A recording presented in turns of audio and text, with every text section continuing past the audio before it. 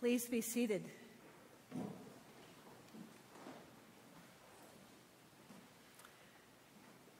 Close to 20 years ago, I was serving at a church in Kansas, and I was relatively new, and I had a staff, and things were complicated, and I realized I didn't know a lot about what I was doing.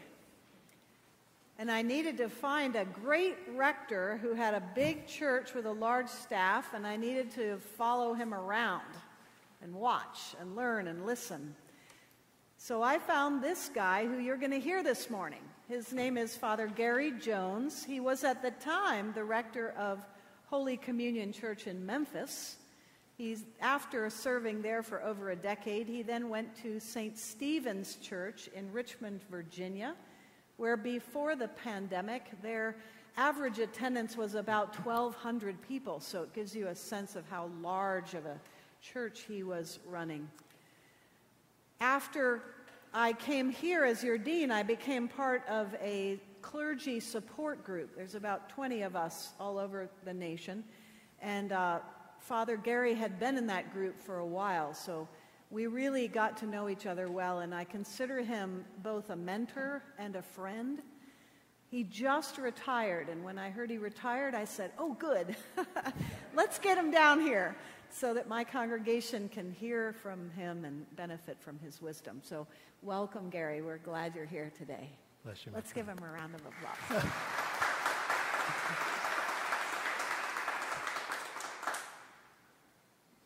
Kate and I have been friends for quite a while, and I assure you I have learned much more from her than she from me.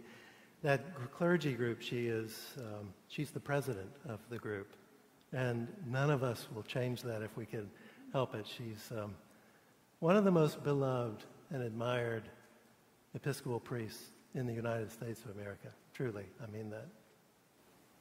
And I'm very excited about what I see here. I've heard about you for a long time here in Jacksonville. I gather that except for the work that you have done over many years, the development in this area has been pretty fallow. But I know that's going to change. This cathedral district, this cathedral on a hill idea that the city is starting to embrace, I can envision a time when there will be all kinds of young people in coffee shops and the like, all sorts of residences and businesses around this area. And it will be so important to have a vibrant spiritual community like St. John's Cathedral in the midst of it all. You know, a lot of people are worried about where are all the young people in church. They have a deep interest in spiritual matters. And to the extent that you can maintain this vibrant, embracing, expansive spirituality, you will be a beacon, even more so than you already are for the United States. So bless you in your work. I've also had the joy this weekend of meeting for the first time Bishop Cerveny and his wife Emmy. I was ordained in St. John's Cathedral in Knoxville, Tennessee, where Frank Cerveny was the rector before coming here. So every day I would pass by his portrait, and heard all these wonderful stories. They're still telling the great stories about the Cervenys there in Knoxville. And when Kate said, well, we're going to have dinner with them, wow, what a treat for me. I was a little worried that the table where we were sitting was a little too animated for where we were at times. Such good fellowship and good common friends we have. It's an honor. Thank you for having me. But in the midst of such joy and vibrancy and loveliness, I also just want to acknowledge that we are living in a moment, quite a moment. It's not just the pandemic. The pandemic has exacerbated things. Yes, there's the political and social division and the like in the country, the contentiousness around the world. But I'm thinking now especially of something that Great Britain acted on just before the pandemic, when they established a cabinet-level minister of loneliness, recognizing the grave health threat posed to the nation by a growing epidemic of loneliness. Japan followed a few years after that and appointed its own minister of loneliness, recognizing that loneliness can have such detrimental effects, the equivalent of smoking 15 cigarettes a day. Our own Surgeon General published an article in the Harvard Business Review not long ago saying that loneliness can contribute to cardiovascular disease, dementia, and anxiety. We're in a moment which makes your ministry here at St. John's all the more important. This embracing voice that you send out to the world, come to me, all you who are weary and carrying heavy burdens, I will refresh you. And that's what I see and hear you are doing all the time, providing that sort of spiritual nurture and embracing love. But it's hard not to miss that this moment we're in is powerful. The Quaker writer Parker Palmer has an image that I think is particularly appropriate for today. He says that in the middle part of the last century in the Midwest, at the first sign of a whiteout, a blizzard, farmers would tie a rope from their back door to the barn so that in the midst of a whiteout, which could go on for quite some time, the farmers could get out to feed the animals and find their way back home. Because they had all heard too many stories and known neighbors themselves who perished in their own backyard, groping to find their own home, even though they were right there. I was in Wyoming recently and checked this out. Is that true that in the middle of the last century, and one lady said, oh yes, my grandmother and grandfather used to do that all the time, tie a rope back to the barn where the animals were. People perishing in their own backyard. Today we're living in the midst of a different kind of blizzard. It's constant. Of course, there's the constant email and texting and social media, and you never know what's real news or fake news. There's the seemingly endless contentiousness and acrimony one finds in American politics, and the inability of good human beings to sit down together and have generous conversation. More and more people are groping in the backyard, so close to their souls, just trying to get back to something true that they know is there, their true home, their true life, their own souls. In a way, I think of this morning's gospel lesson about blind Bartimaeus on the side of the road, a beggar. We have this image at the beginning of the lesson of this great procession of life leaving Jericho. Great crowd with Jesus and his disciples. Of course, God is in the midst of this procession of life, but you know, there is no more lonelier place on earth than a crowded shopping mall or a big cocktail party. You know? And Bartimaeus on the side of the road, aware that there's this great procession going by, hearing that Jesus of Nazareth is in the procession, he calls out almost as in desperation, Jesus, Son of David, have mercy on me. I wonder if he really expected anything in return. I mean, beggars are used to calling out and getting nothing back. Jesus, have mercy on me. And interestingly, to the most poignant passages of the entire New Testament, I think, says, Jesus stood still. He turns to Bartimaeus and calls for him to come. Come to me. You can imagine how Bartimaeus was stunned, and after the initial being stunned, he throws off his cloak and gropes his way to Jesus. And Jesus says, "What do you want me to do for you?" I think Jesus is saying that to us all the time. What do you want me to do for you?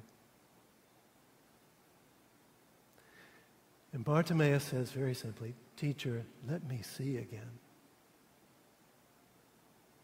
Now there's a literal level. As he's blind, he needs his physical eyesight. But I think in a way Bartimaeus represents all of us in this moment in which we find ourselves.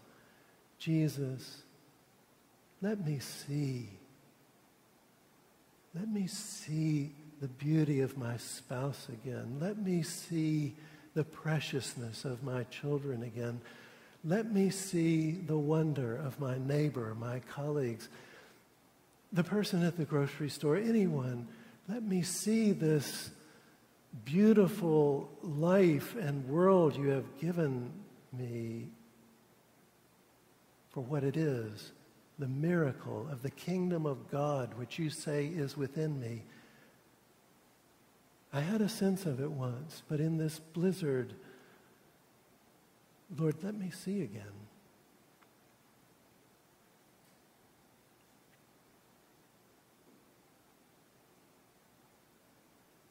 You all know this, I'm sure, that, the earliest Christians, they didn't have anything like the Nicene Creed. Now, I love the Creed. It's a grounding influence for me. I don't have any issues with the Creed.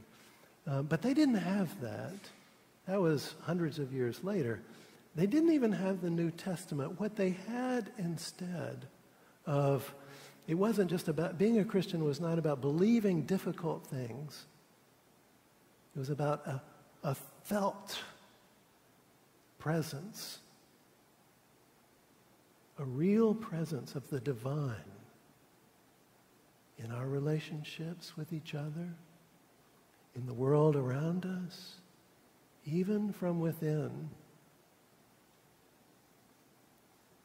The earliest Christians understood what Jesus meant when he said, "As you do to each other, as you do even to the least of these, you are doing it to me."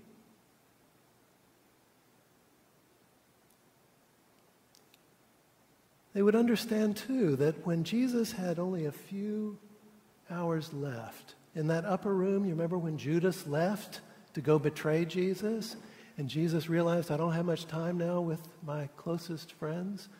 He gathered them all and he said, "Listen, I don't have time to teach anymore. No more parables. You know all the commandments. We've talked about this for years, walking around Palestine together. But I'm giving you a new commandment. Love each other. Just love each other. This is how everyone will know that you are my disciples." What if that's the heart of it all? What if your slogan, love at the core, what if that's it? What if that's everything? You all might know that to this day, Mother Teresa's order, the Sisters of Charity in Calcutta, they still go out into the streets every day and they bring in people who are dying for their last hours so that they can be tended lovingly. They bring them inside and place the dying body on the dying person on a slab, and they reverently and lovingly wash the body.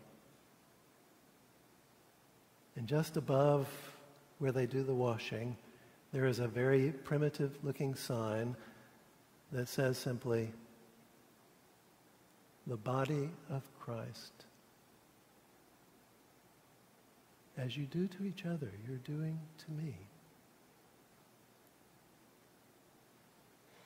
I think it's also fascinating, and Episcopalians would get this right away. that the earliest Christians also did not have a confession of sin. They didn't get on the knees and say, I confess these things I've done and things I've left undone, and a priest didn't then stand up and pronounce absolution. Now, I too value that, but they didn't have that. They had something, though, that was probably better. They had the kiss of peace. The peace of the Lord be always with you, and also with you. They actually believed that if they were at peace with each other, they were at peace with God. They believed that if they were in love with each other, if they loved and cared for each other, they were loving and caring for God. But it's easy to get caught up in the blizzard of stress and anxiety that we're living through in this moment and lose our way.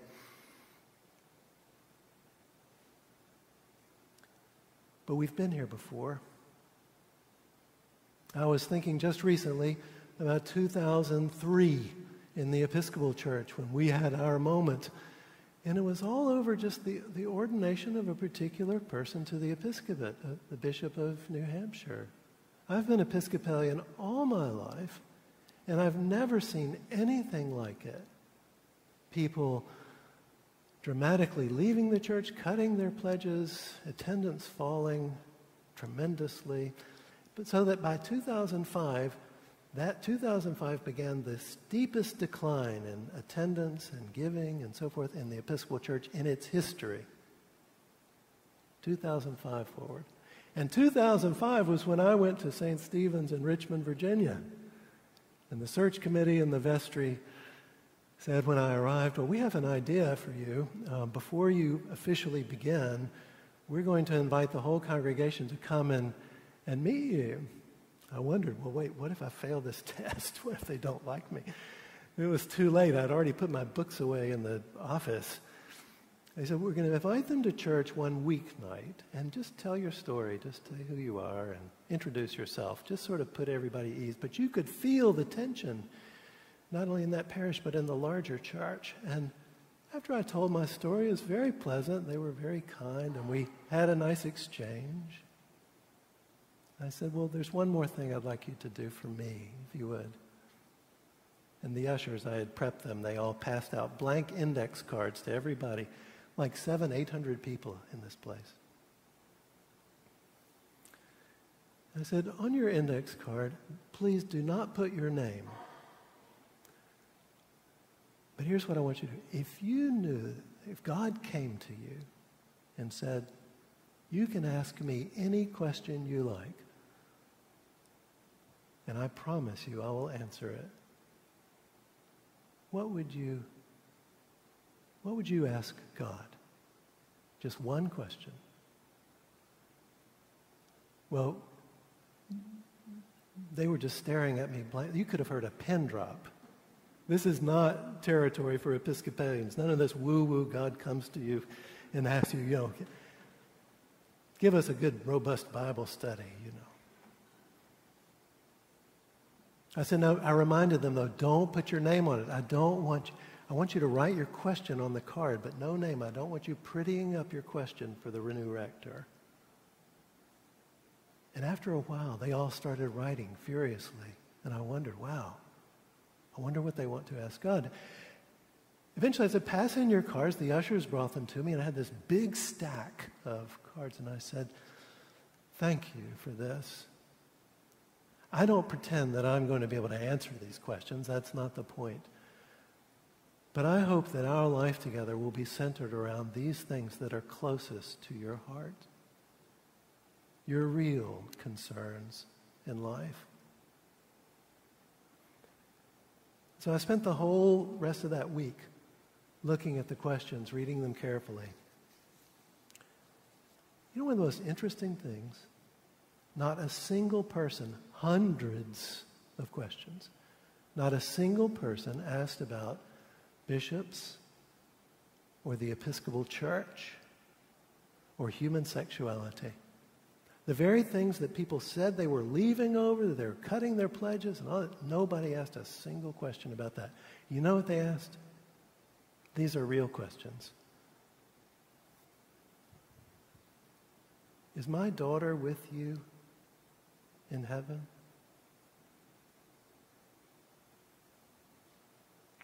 Another person wrote, will I get to see my mother again? Another person wrote, my marriage is in serious trouble. We have tried everything. I'm so afraid. It doesn't look like we're going to make it. I don't know what to tell my children. Will you help me? And another person said, I've done some terrible things in my life. I can't tell you how ashamed I am. It's hard for me to believe that you really forgive me. Do you? Do you really forgive me? My conviction is that after reading all these, that love really is at the core. Our relationships with each other and with God, that's the core of it all. Love, forgiveness. And that if we center our lives there, we will grow in this spiritual intuition of God actually answering our questions. Is my daughter with you? Yes, she is. Will I get to see my mother again? Yes. My marriage is in trouble. I don't know what to do. Will you help me? I am with you. Yes, I'm with you always. I've done some terrible things. Do you really forgive me? Oh, child, I forgave you a long time ago. I don't even know what terrible things you're talking about.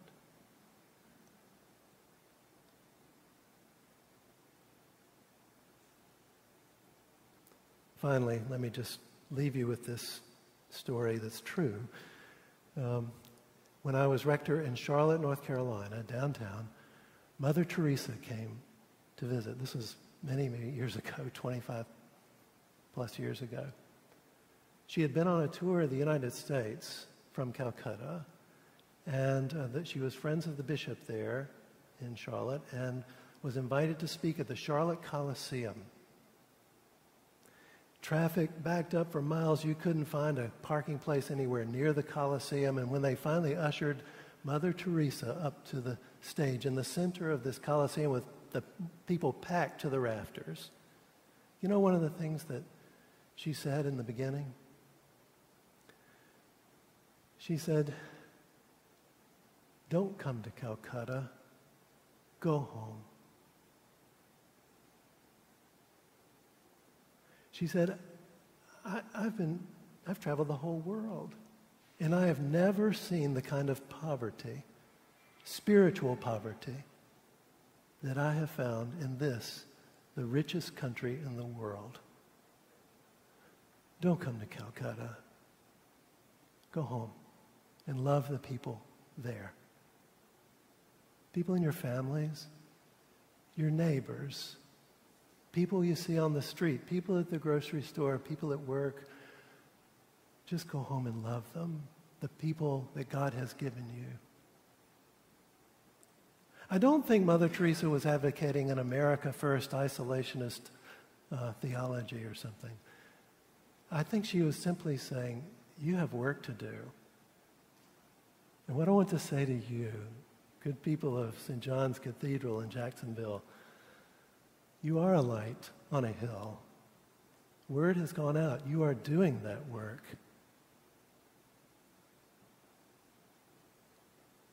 It's changing people's lives. It will change this city, and it is already and will continue to inspire us across the United States. God bless you.